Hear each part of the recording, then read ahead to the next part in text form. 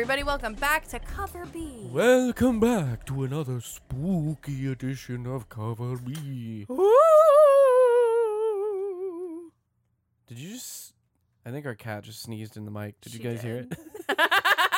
She sneezed all over me. It was great. Our kitty cat's hanging out with us, so if you hear any weird noises, We apologize. apologize. It is the time of spooks, T. It is spooky season. It is the spookiest of seasons. Quick jump scare. Boo! Ah! Gotcha. Anyway, now that everyone's gone, we are talking about the newest Junji Ito hardcover collection that has come out. You. This one is called Dissolving Classroom. And it's gross. It's gross. Dissolving Classroom is actually a collection of, and I'm going to stop smacking my leg with this book, is a collection of manga that was released from the main man of spooky, weird imagery that haunts my dreams. Back in like 2013, 2014. I believe this is the first collection of it in English. Which is dope. If not, it's the first hardcover collection of it in English. I know that at least. Yes, that is Um, true. But it came out on the 25th, so it is out now. It is available at Amazon, Books A Million, various other book dealers, so you can find it all over the place, and it runs $24.95.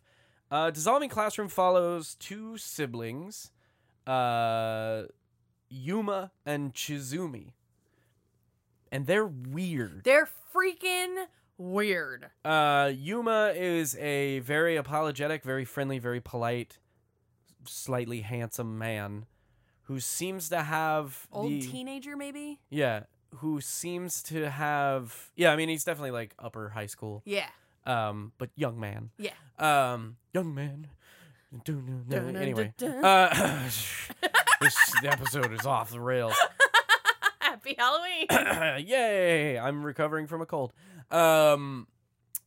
He has weird abilities to just absolutely morph and deform and destroy and dissolve people Ew. in strange ways, which we'll cover. Chizumi is his little sister, who is horrifying. Yeah, what is She her has deal? a weird tongue and beady eyes, and she's a psychopath. And she has a creepy laugh. She's a Yeah. very Joker-esque laugh. It, Just yeah. Ugh. This is a collection of, I believe, let me open it up here and see if I can see how many stories related to these characters, because I didn't I come think it's prepared. 4. 2, 3, 4, 5. 5. I was wrong. 5 stories related to the characters, and then 2 extra stories at the end that are unrelated, that are just the little blurbs that you sometimes get in these manga collections. But, and it follows them on their journey from kind of their first instance of really like causing mass hysteria, all the way to the end where they get manipulated into doing some really awful things. Yeah. And they are the centerpiece of all this, and we bounce around to different characters that are victims. Don't get attached to any of them. Anybody. And yeah, T, what were your thoughts of Dissolving Classroom? So, first off, this one felt kind of different from other Itos I've participated in that this one doesn't feel like it takes itself quite as seriously as other ones that I've read. It definitely has. It's definitely a great example of that, like, Junji Ito humor. Yes, You know what I mean? It does 'Cause, feel like, he has very some like stories. He has some stories that aren't very humorous, where he's taking them very seriously and very dark. Yes. But then he has a lot of other stories where he works that humor in, and this is definitely that one. This is definitely the humor side. Yes, You're this right. is definitely the humor side. And it's gross. Like, you know, all of his imagery is always, you know, more on the disturbing side, more on the like weird and surreal, and there's like holes and phobias a lot of the time, and there's like a lot of bugs, and it's always kind of like freaky deaky.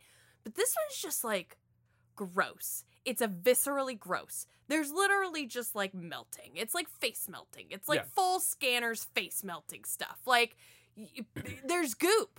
there's goop, Yep. and somebody eats the goop, and it's gross, and you feel goopy while you're looking at the goop because he does such a good job of making you feel the goop. It's just, it's so goopy.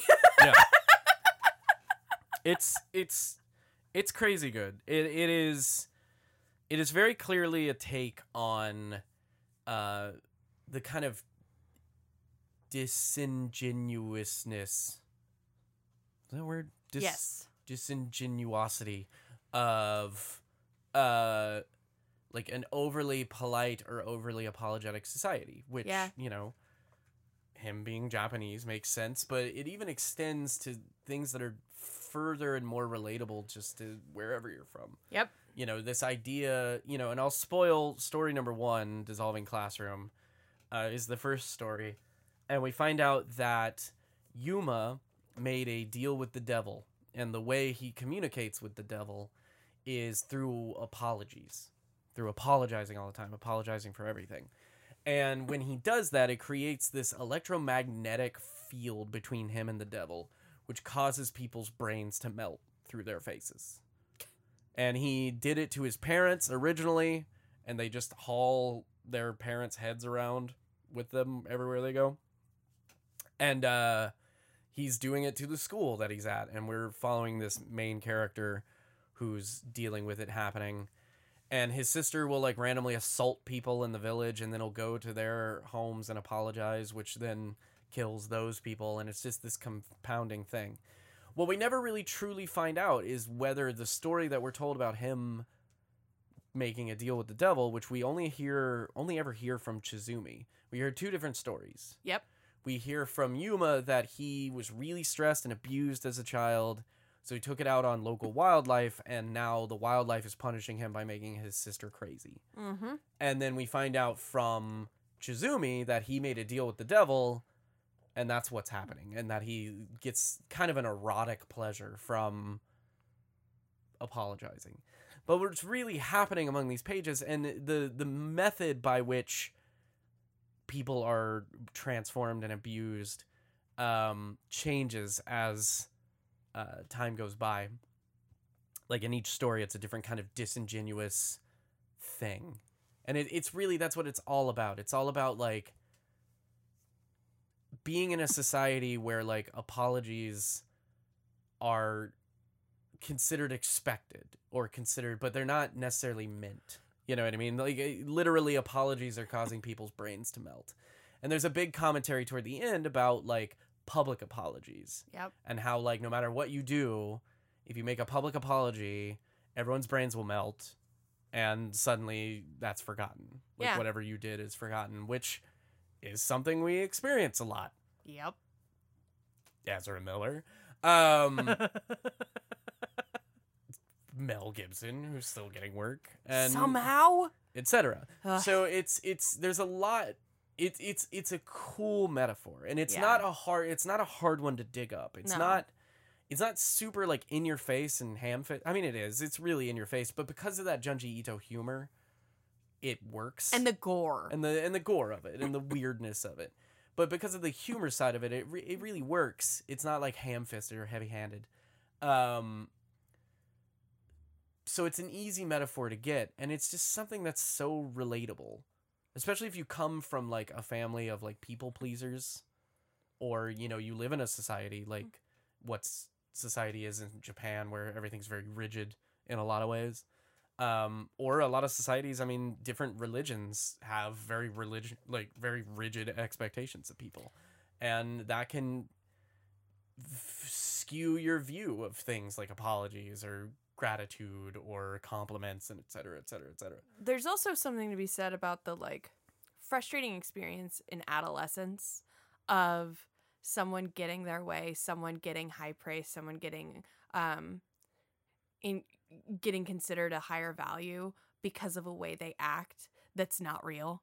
Like, I know of plenty of people who were, you know, I personally was very loud and brash as a kid because I'm loud and brash as an adult. And sometimes people who were quieter and more polite would be respected higher by adults, but they're actually like snaky and mean and bullies behind Mhm. closed doors, but that's never seen. It's this like face. Yeah. And that like adolescent face and how frustrating it is. And there's an example in the book of a young kid who's kind of like a lot, and he's like, man, nobody believes me because this guy's so nice, but I know he's not nice. Yeah. Like, trust me, and this guy's not cool. He's horrible and he's killing people. And they're like, but he's so nice. And that's something that's always said about serial killers, right? It's like, I had no idea he was always such a nice boy. It's like, nice doesn't mean good. Mhm.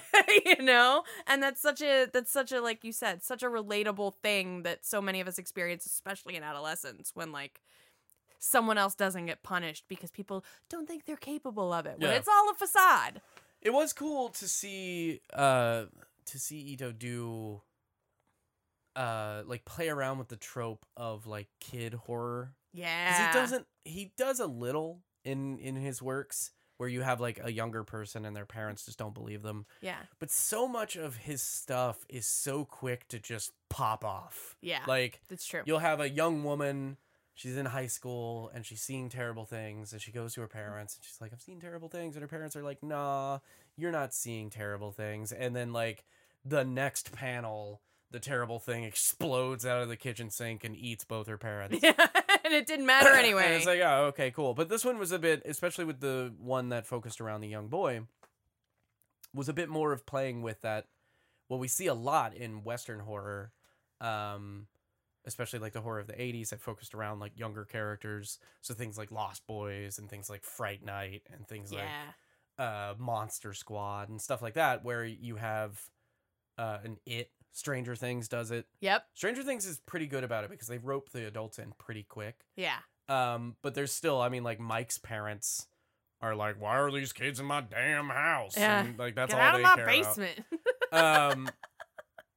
You know, the entire town's being consumed by Cthulhu monsters, and his dad's just like, I want to read the dang paper. But I don't know why his dad's country for me, but anyway, Projecting. so it was cool. Yeah, it was my experience when I lived in Indiana. It was cool to see him play with that trope. You know what I mean? And have this boy who was trying to like convince his parents. And the first character that we see in the first story too is like trying to convince her parents that something's happening. But of course he goes and fully Itos it when you've got this boy, and not to be too spoilery, but he escapes and he goes and he tells the police. And the next time we hear of him, oh yeah, no, he died. Yeah. Well, What? he did. What? We don't see it. We don't know how. We don't know who. It's just like, oh no, he dead. You know, all right, cool. It's bleak. A lot of these characters meet a very bleak end. But it's just really cool, and it's you can tell he's passionate about saying what he's trying to say here. And it's funny because I keep experiencing Ito stories that were done like years ago that just feel very relatable nowadays. Very modern, yeah. Very modern And I sensibilities. mean, you know, 2013, 2014 in the grand scheme of things wasn't long ago, but when you consider all the stuff we've gone through since 2020, oh my even gosh. since 2016, yeah. like all the heaping piles of burning garbage we've gone through. It's been a tumultuous last 10 years.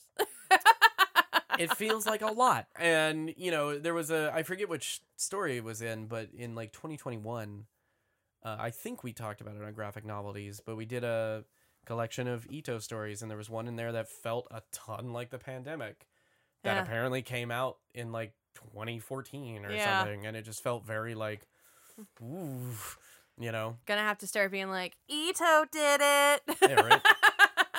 Got the Simpsons thing going on. But no, this one's cool. Dissolving Classroom was really, really fun. It's a great example of horror comedy in general.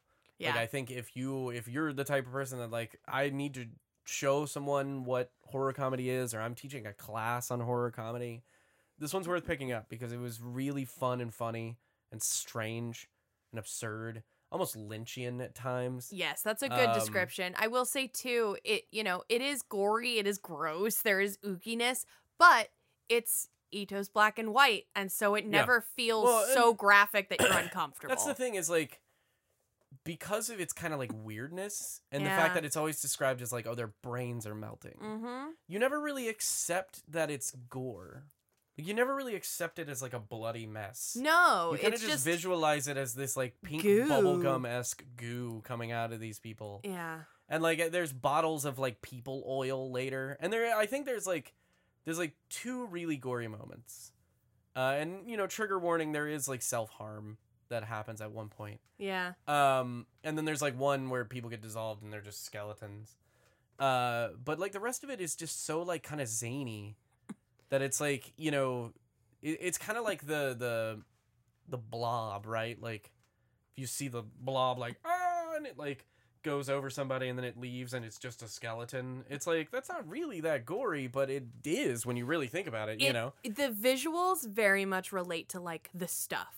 Yeah, That yeah, 80s movie where they're eating the like pink ice cream and it Yeah. ends up like melting them or whatever. Yeah, they're just getting eaten by yogurt. Yeah, it's that exact same vibe. It's Yeah. like this, you see the stuff like coming out of people, but without color in your mind's eye, you see it as like bright pink gack, not as like gore. It's weird, but it's effective.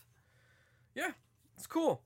I really, really liked this book. I mean, that's not a surprise. Junji Ito does it. I'm gonna read it and enjoy it. Great stuff, but this is just wacky.